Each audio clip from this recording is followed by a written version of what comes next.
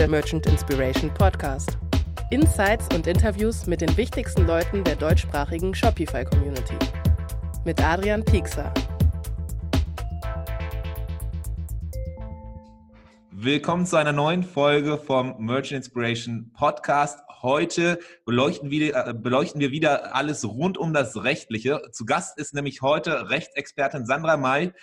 Der ein oder andere kennt sie wahrscheinlich noch vom Merchant Inspiration Live. Da war sie auch zu Gast und hat uns ein wenig unterstützt mit dem Wissen rund um Rechtliches. Damals auch schon um das Thema Influencer Marketing. Und darum geht es heute auch ein wenig. Wir haben nämlich einige Nachfragen noch bekommen im Nachgang dazu. Viele Händler, die sich da interessiert gezeigt haben und nochmal Nachfragen hatten. Und das haben wir zum Anlass genommen, einfach nochmal mit Sandra uns die Zeit zu nehmen, in Ruhe dieses Thema zu beleuchten. Sandra, ganz herzlichen Dank, dass du da bist und willkommen im Podcast. Ja, danke Adrian und hallo in die Runde. Vielleicht ganz kurz, bevor wir dann schon direkt in das Thema starten, vielleicht sagst du noch mal ganz kurz was zu dir, falls es wirklich noch Leute geben sollte, die dich nicht kennen sollten, dass die einfach dich ganz kurz mal kennenlernen. Ja, also du hast mich ja schon namentlich vorgestellt. Ich bin Sandra, arbeite jetzt seit 1,5 Jahren beim Händlerbund, bin Juristin, habe also ganz normal Jura studiert, habe danach auch das Referendariat gemacht, bin also, wie man so schön sagt, Volljuristin und habe mich danach aber nicht für den klassischen Weg entschieden, bin also keine Anwältin geworden, sondern habe mich stattdessen für das Marketing entschieden und arbeite jetzt als juristische Redakteurin und betreue die Blogs des Händlerbundes, was eben so mit juristischen Neuigkeiten und Urteilsbesprechungen und was es da nicht alles gibt, einhergeht. Und das Spannende, was ja für uns vor allem richtig spannend ist, dass du somit die komplette Grundkenntnisse und Verständnis von der Rechtswelt hast, aber halt auch eben die Perspektive kennst, was es im E-Commerce so gibt und worauf es ankommt. Das heißt, du verschmelzt quasi beides und kannst dadurch dann perfekt immer gutes Feedback geben und ganz gute Einschätzung geben. Ne? Zumindest hoffe ich, dass mir das immer so gelingt. Ja. Und habe natürlich jetzt in meiner Zeit beim Händlerbund ganz viele praktische Eindrücke bekommen, was eben auch gerade die Online-Händler so tagtäglich bewegt und habe dadurch natürlich auch hoffentlich sehr gut gelernt, Sachen verständlich zu vermitteln, ohne eben in dieses unverständliche Anwaltsjargon hereinzufallen. Ja, sehr cool. Genau das, was wir brauchen. Dann lass uns doch direkt starten in das Thema. Und zwar, wir haben es eben schon erwähnt, Influencer-Marketing. Und wenn man über Influencer-Marketing spricht, kommt ja ganz schnell immer das Thema Schleichwerbung auf. Vielleicht kannst du da ganz kurz anfangen und so eine Intro mal geben, was es alles zu beachten gibt, was es eigentlich ist überhaupt. Genau. Genau, also Schleichwerbung an sich ist ja verboten und ist im Gesetz gegen den unlauteren Wettbewerb geregelt. Und da heißt es eben, dass derjenige unlauter handelt, der den kommerziellen Zweck einer Handlung verschleiert, also nicht sichtbar macht. Und das ist dann eben dieser Schleichwerbungsparagraph. Und das bedeutet im Endeffekt nichts anderes als dass ich Werbung mache, ohne sie als Werbung zu kennzeichnen. Also quasi so tue, als würde das, was ich jetzt gerade schreibe oder die Marke, die ich gerade nenne, als würde ich das eben als redaktionellen Beitrag machen. Sprich, ich bin wirklich und ehrlich davon überzeugt, dass ich diese Marke toll finde und deswegen darüber schreibe. Und in Wahrheit verfolge ich aber eigentlich einen kommerziellen Zweck, weil ich eben zum Beispiel selber Geld dafür bekomme. Und dass erwiesen ist, dass Verbraucher oder im Allgemeinen Menschen Inhalte, die redaktionell wirken, weniger kritisch gegenüberstehen als Sachen, die als Werbung gekennzeichnet sind, ist das eben besonders geschützt bzw. geregelt. Okay, das heißt, wenn wir es jetzt auf den konkreten Fall von Influencer-Marketing beziehen, wäre das so Schleichwerbung als solches das, wenn wir einen Influencer, als Händler jetzt einen Influencer bezahlen, diese Person dann unser Produkt in die Kamera hält, erzählt, dass es da zufällig drauf gekommen ist, es mal austestet und es super gut ist, aber und es für Außenstehende so wirkt, als wäre das wirklich eher Zufall, dass die Person jetzt darüber spricht, in Wahrheit aber das natürlich komplett von uns so forciert wurde, weil wir diese Person dafür bezahlen und sie uns eine Leistung entgegenbringt, die nach außen hin aber nicht so erkenntlich ist. Genau, das ist der klassische Fall von Schleichwerbung, wie man ihn so, also an den man in erster Linie denkt, wenn es um Schleichwerbung geht. Genau. Okay, sehr gut. Das heißt, wir haben jetzt so grob verstanden, was Schleichwerbung ist oder was die Problematik dabei ist. Was passiert denn, wenn ein Influencer quasi das so nicht erkenntlich macht, was Schleichwerbung ist? Oder dass die Person, anders gesagt, was passiert dem Influencer, wenn diese Person nicht ganz klar offensichtlich das verkündet, dass sie eben Werbung für dieses Produkt macht? Ja, da es sich ja das Ganze im UWG geregelt ist, droht hier ganz konkret eine Abmahnung, sei es von einem Mitbewerber, wobei das immer so ein bisschen eine Sache ist. Hauptsächlich drohen hier Abmahnungen von Verbänden, wie zum Beispiel dem Verband Sozialer Wettbewerb, der sich da einen Namen gemacht hat, indem er eben große Influencerinnen wie zum Beispiel Kati Hummels abgemahnt. Okay, das heißt, da ist dann wirklich so die Gefahr für Influencer, dass es da bestimmte Anwaltskanzleien gibt, die sich darauf spezialisiert haben und damit ihr Geschäft machen, Influencer abzumahnen, die eben entsprechend nicht ausreichend nach Gesetz das so erkenntlich gemacht haben. Genau, also Rechtsanwälte eher seltener. Mir sind tatsächlich eher Abmahnungen durch Verbände, die sich darauf spezialisiert haben, wiederum aufgefallen. Und ja, im Endeffekt, diese Verbände schreiben sich ja auf die Fahne, für einen fairen Wettbewerb einzustehen und gegen einen fairen Wettbewerb oder spricht natürlich Werbung nicht als Werbung zu kennzeichnen. Okay, und wie sähe so eine Kennzeichnung aus, dass entsprechend das so als Werbung erkenntlich ist? Man kennt es so ein bisschen, es gab ja, als dann diese Rechtsprechung kam, auf einmal, wenn ich mich daran erinnere, wie ich dann durch Instagram gucke und so, auf einmal war überall Werbung, Werbung, Werbung und es erinnert so ein bisschen an irgendwie diese Dauerwerbesendung, die man sonst immer aus dem Fernsehen früher kannte. Genau. Ja. Dazu kann ich dann auch gleich noch was sagen. Also, wie man es am besten kennzeichnet, ist also zum einen klar und verständlich. Wir sind hier ja in Deutschland, also sollte die Werbekennzeichnung auch immer in deutscher Sprache sein. Von englischen Begriffen ist hier eher abzuraten. Es muss eben auf den ja, Durchschnittsverbraucher abgestellt werden und der ist nach allgemeinem Verständnis eben eher der deutschen Sprache mächtig und nicht der englischen. Deswegen immer am besten Werbung oder Anzeige verwenden. Dann sollte diese Werbekennzeichnung einem auch direkt ins Auge springen. Das heißt, bitte nicht in irgendwelchen Hashtag-Gruppen diesen Hinweis verstecken, sondern wirklich ganz am Anfang von dem Beitrag das kenntlich machen. Und ja, das ist es im Endeffekt auch schon. Ja, also eigentlich relativ simpel. Man muss einfach sicherstellen, dass es erkenntlich ist und einsehbar ist und nicht versteckt irgendwo als letztes Wort oder versteckt als Hashtag, Genau. sondern einfach so, dass man es sofort halt offensichtlich sieht. Verstanden. Das ist jetzt ja aus der Influencer-Sicht. Wenn ich jetzt als Händler entscheide, weil wir ja viele Händler haben, die jetzt hier den Podcast hören und dann die klassische Frage natürlich, okay, was bedeutet das für mich als Händler? Worauf muss ich dann achten? Also der Händler, also anders angefangen, der Händler hat keine Verantwortung in der Hinsicht, dass er den Influencer in irgendeiner Art und Weise überwachen muss.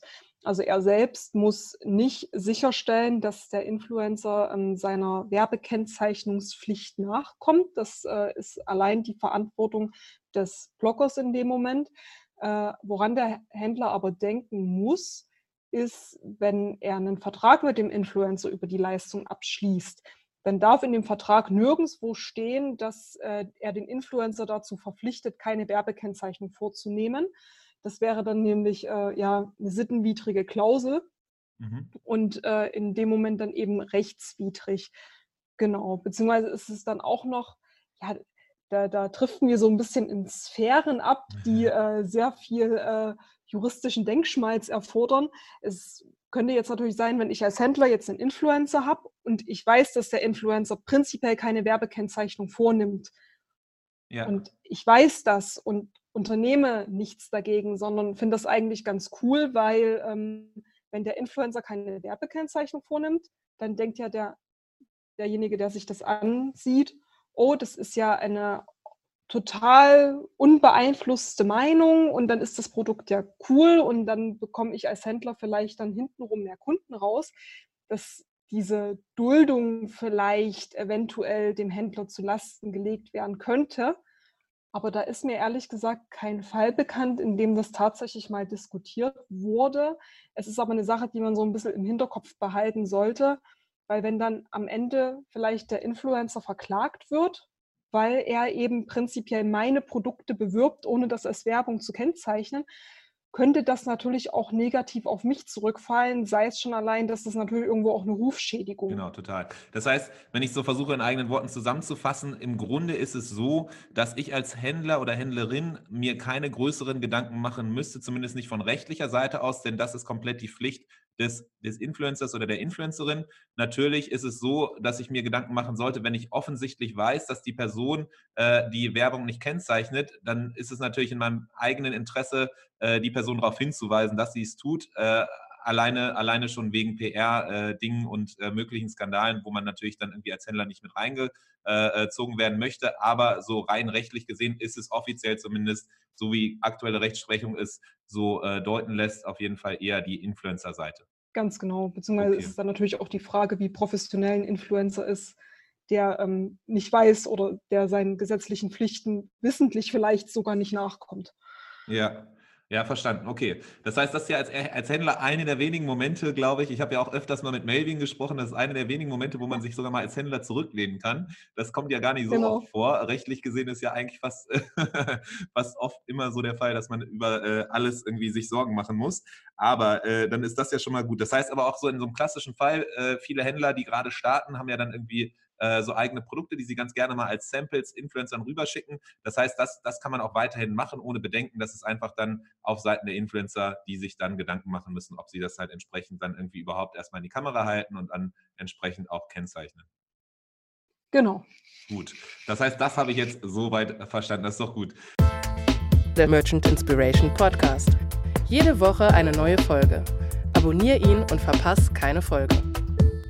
Im Vorgespräch haben wir so ein bisschen noch drüber geredet, über dass generell noch nach wie vor in diesem ganzen Thema so ein bisschen Verunsicherung herrscht und auch vor allem teilweise Influencer sich ungerecht behandelt fühlen. Vielleicht kannst du da noch mal ganz kurz was zu sagen. Genau, also da müssen wir so 1 bis 1,5 Jahre zurückgehen. Da war das Thema Schleichwerbung und Influencer ja relativ groß in den Medien, beziehungsweise das halt bis heute noch nach. Und das liegt eben daran, dass namentlich der Verband Sozialer Wettbewerb relativ viele Influencer abgemahnt hat, eben unter anderem Kathi Hummels, das habe ich ja gerade schon erwähnt, aber auch Vreni Frost kannte ich vorher überhaupt nicht, aber ich kannte mich auch, bevor ich beim Händlerbund angefangen habe, habe ich mich nie mit Influencern beschäftigt. Und dann war es aber soweit. Genau, Vreni Frost ist da wohl auch eine recht bekannte Influencerin auf Instagram. Und die wurden eben abgemahnt wegen Schleichwerbung und haben das Ganze natürlich auch öffentlich gemacht, weil sie nicht verstanden haben, denn sie wussten nicht, was sie tun, sozusagen, was diese Abmahnung jetzt zu sagen hat, und haben sich eben dann auch dagegen gewehrt. Und das Ganze ging natürlich auch vor Gericht. Und natürlich immer, wenn Influencern sowas passiert, dann berichten sie natürlich auch darüber, weil sie ihre Follower darüber informieren wollen.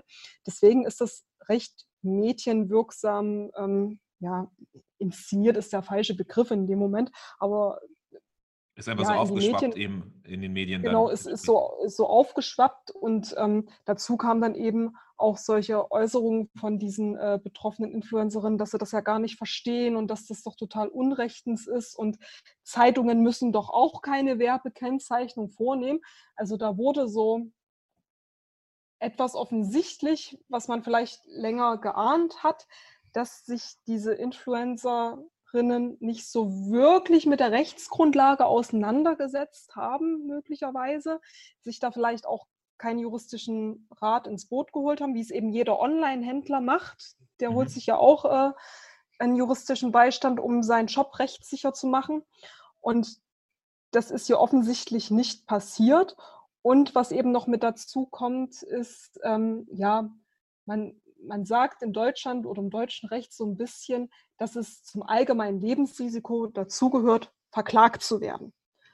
Dass es auch allgemeines Lebensrisiko ist, verklagt zu werden, obwohl die Klage nicht gerechtfertigt ist. Ja. Das kann eben einfach passieren, und das ist aber nicht so wirklich im Verständnis angekommen, sondern diese Abmahnungen und die Klagen, die eben da gefolgt sind, das war so ein bisschen, ja, man hatte so den Eindruck, als würden die Influencer, die betroffenen Influencer, das schon als Schuldspruch ansehen, dass überhaupt diese Abmahnung in den Briefkasten geflattert ist.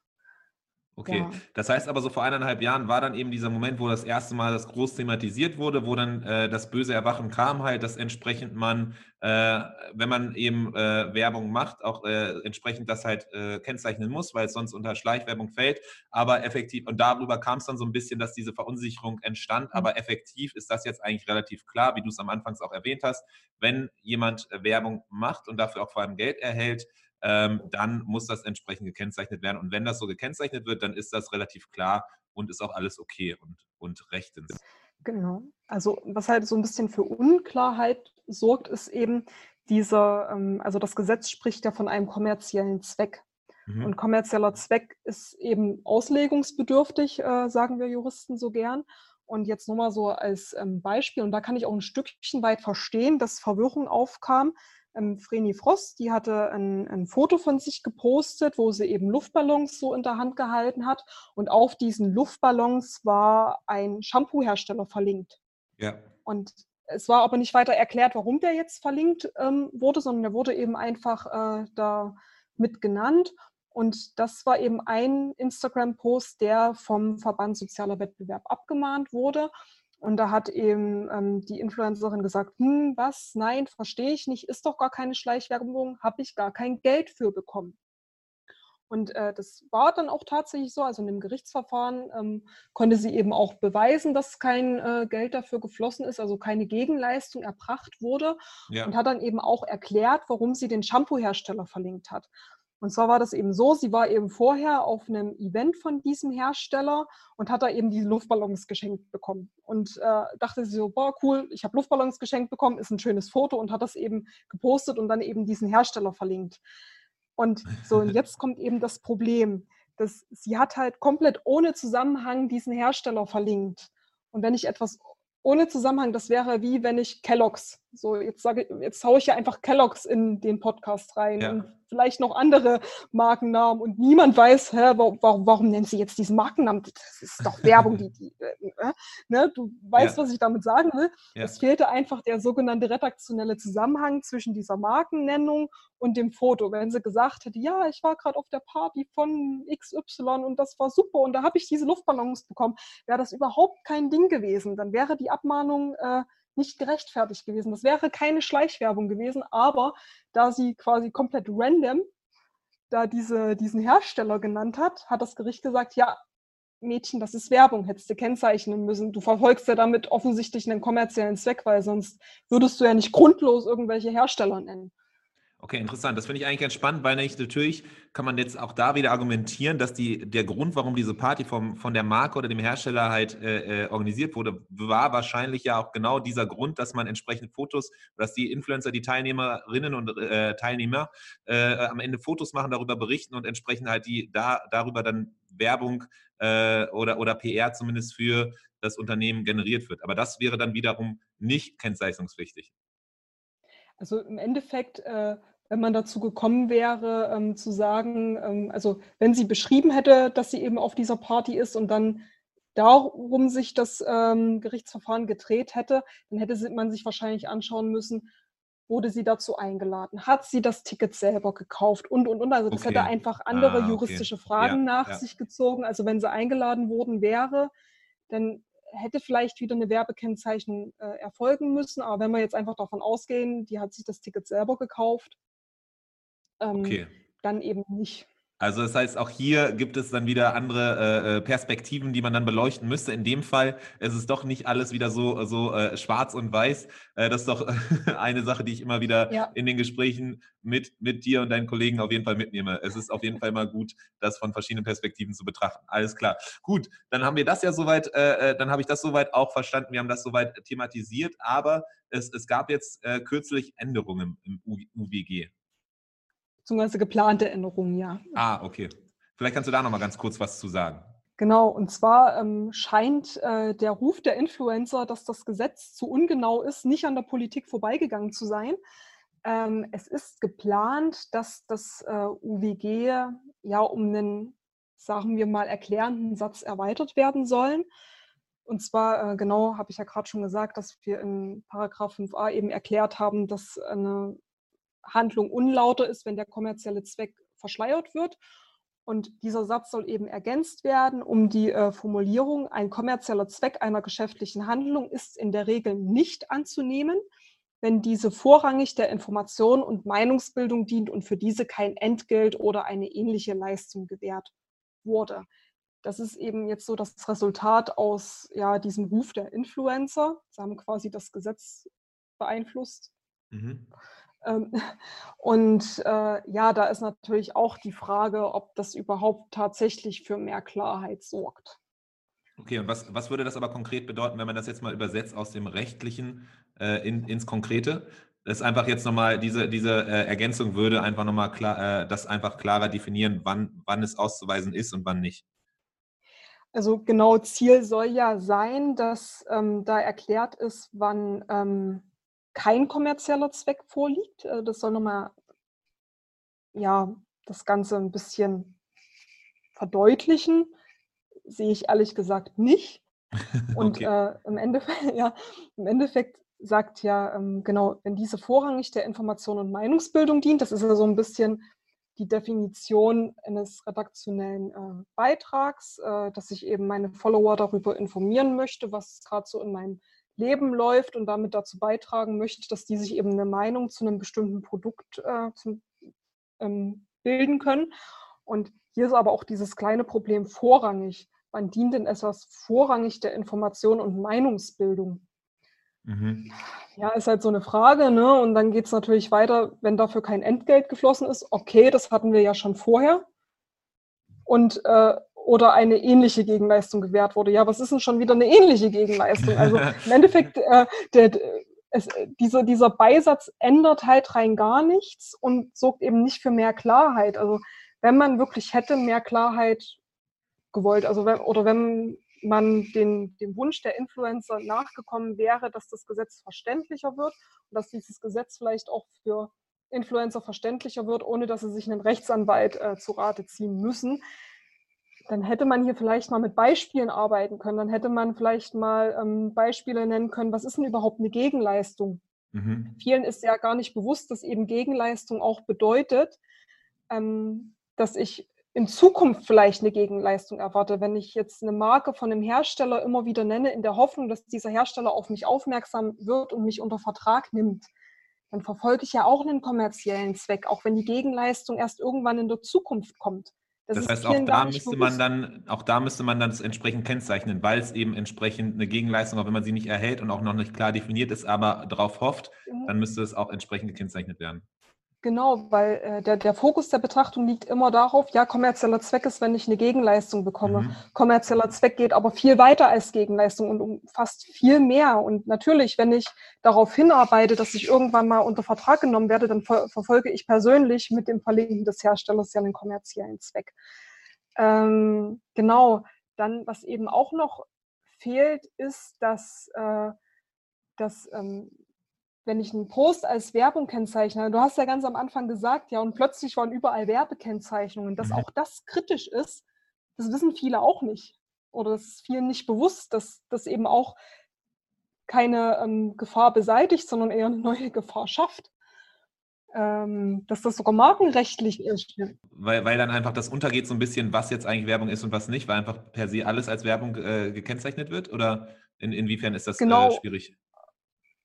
hier spielt vor allem auch noch das Markenrecht mit rein. Jetzt stell dir mal vor, du hast eine Marke, Tante E, Ja. jetzt mal zum Beispiel, und willst die natürlich pushen und findest das toll und immer mehr Leute hören dir zu und dann kommt irgend so ein Provinz-Influencer daher, der keine Ahnung von E-Commerce hat und promotet dich zwar und sagt dann immer, dass das Werbung ist und vermittelt damit den Eindruck, dass du den dafür bezahlst, dass er Ah, Werbung für deine Tante E macht und du willst aber mit dem gar nichts zu tun haben. Du bist sogar der Meinung, dass dieser Influencer den Wert deiner Marke beeinträchtigt, weil er das total dilettantisch macht. okay, verstehe. Also Ne? das in dem Sinne, okay, verstehe. Da schweifen wir jetzt so ein bisschen, oder es wird jetzt sehr, sehr, sehr, sehr detailliert. Ja.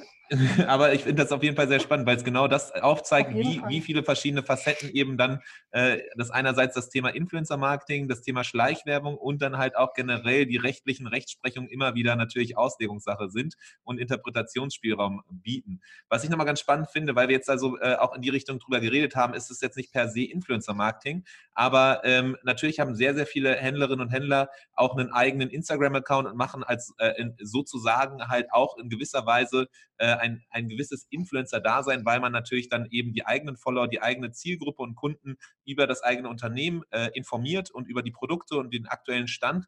Wie ist das eigentlich da, wenn offensichtlich das ein Unternehmensaccount ist, von meinem Shop und alle Leute eigentlich wissen müssten, okay, da ist natürlich kontinuierlich ein kommerzieller Zweck oder Interesse dahinter, muss ich auch dann, wenn ich über mein eigenes Produkt rede, in meinem eigenen quasi professionellen Unternehmensaccount dennoch darauf hinweisen, dass es jetzt sich hier um kommerzielles Interesse handelt? Nein, weil hier der Besucher ja schon damit rechnet, auf einer Unternehmensseite Werbung für das betreffende Unternehmen zu lesen. Und vielleicht will er ja auch genau deswegen auf die Seite. Also nein, da muss keine Werbekennzeichnung erfolgen.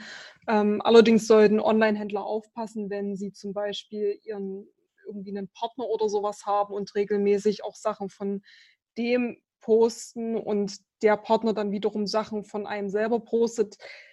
Da könnte dann schon wieder eine Werbekennzeichnung relevant werden, aber für die eigenen Produkte nicht. Bleibe auf dem Laufenden über alle Neuigkeiten in der deutschsprachigen Shopify-Community mit unserem Newsletter. Mehr Infos dazu in unserer Bio. Okay, gut. Das ist doch schon mal auch wieder was ich mitnehme. Das ist ja sehr gut. Sandra, mit Blick auf die Uhr, wir haben das Thema jetzt ausgiebig, intensiv besprochen. Gibt es noch was wir auf jeden Fall noch anmerken sollten, was man noch besprechen sollte im Thema Influencer-Marketing und Schleichwerbung, was wir bisher noch nicht angesprochen haben? Fällt mir jetzt direkt gar nichts ein, aber auf jeden Fall sollte man da so ein bisschen die Rechtsprechung im Blick haben, weil durch Rechtsprechung werden natürlich Gesetze so ein bisschen konkretisiert und die helfen natürlich bei der Interpretation von Gesetzen. Sehr gut. Dann wissen wir das. Das sind doch ganz gute letzte Worte. Ich danke dir auf jeden Fall riesig dafür, dass du die Zeit nochmal genommen hast. Du hattest ja schon die Zeit genommen, extra im Merch Inspiration live mit dabei zu sein, deine Einschätzung zu geben in dem Talk und dann hier nochmal intensiver über dieses Thema zu sprechen, denn es ist ja nicht so trivial, wie es anfangs dann immer scheint. Und deswegen finde ich es cool, dass du hier warst, dir die Zeit genommen hast, nochmal intensiv darauf einzugehen. Und du hast eben auch nochmal erwähnt, ihr macht auch einen eigenen Podcast beim Händlerbund, was ganz spannend sein kann, weil natürlich dann immer intensiver, als wir es hier in unserem Podcast machen, auch rechtliche Themen und vor allem Aktuelles rund um das rechtliche Thema behandelt werden. Wie jetzt aktuell zur Corona-Zeit natürlich auch einige neue Rechtsprechungen dann anstehen, beziehungsweise auch beschlossen wurden. Vielleicht kannst du da nochmal ganz kurz was zu sagen, weil ich glaube, das ist sehr, sehr spannend, das Thema. Sehr gerne. Also jetzt gerade wird ja ganz viel über das Konjunkturpaket der Bundesregierung diskutiert, unter anderem auch die Senkung der Mehrwertsteuer und die neuen Überbrückungshilfen. Und gerade heute habe ich mich mit meinen Kollegen zusammengesetzt und da einen Podcast dazu gemacht, wo es eben vor allem um das Thema Mehrwertsteuersenkung geht. Den können Interessierte auf allen möglichen Kanälen hören, unter anderem auch auf Spotify heißt der Kanal, unter Online-Händler News on Air heißt unser Podcast und genau, heute ganz aktuell zum Thema Mehrwertsteuersenkung. Das heißt, wenn unser Podcast, wir sind leider nicht ganz so schnell wie ihr, wenn unser Podcast rauskommt, dann ist entsprechend euer Podcast schon live. Das heißt, jeder, der jetzt hier gerade zuhört und so ein bisschen mehr wissen will, was jetzt eigentlich genau das neue Paket bedeutet von der Regierung, das beschlossen wurde, was jetzt konkret das für Auswirkungen hat und was es bedeutet mit der Mehrwertsteuersenkung, aber auch anderen Themen, da habt ihr intensiv drüber gesprochen, das von der rechtlichen Seite beleuchtet.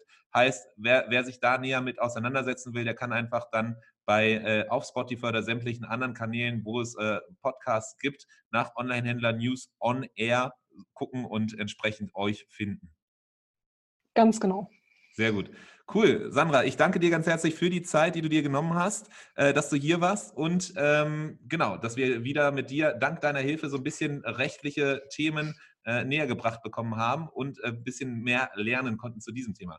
Danke Sehr fürs gern. dabei sein und ja, ich würde mich freuen, dich demnächst irgendwann mal wieder hier zu sehen bzw. zu hören. Wahrscheinlich eher. Auch das kriegen wir bestimmt hin. Sehr gut. Mach's gut, Sandra. Ciao. Ciao. Das war der Merchant Inspiration Podcast in dieser Woche. Wenn du es noch nicht getan hast, abonniere uns. Bis zum nächsten Mal.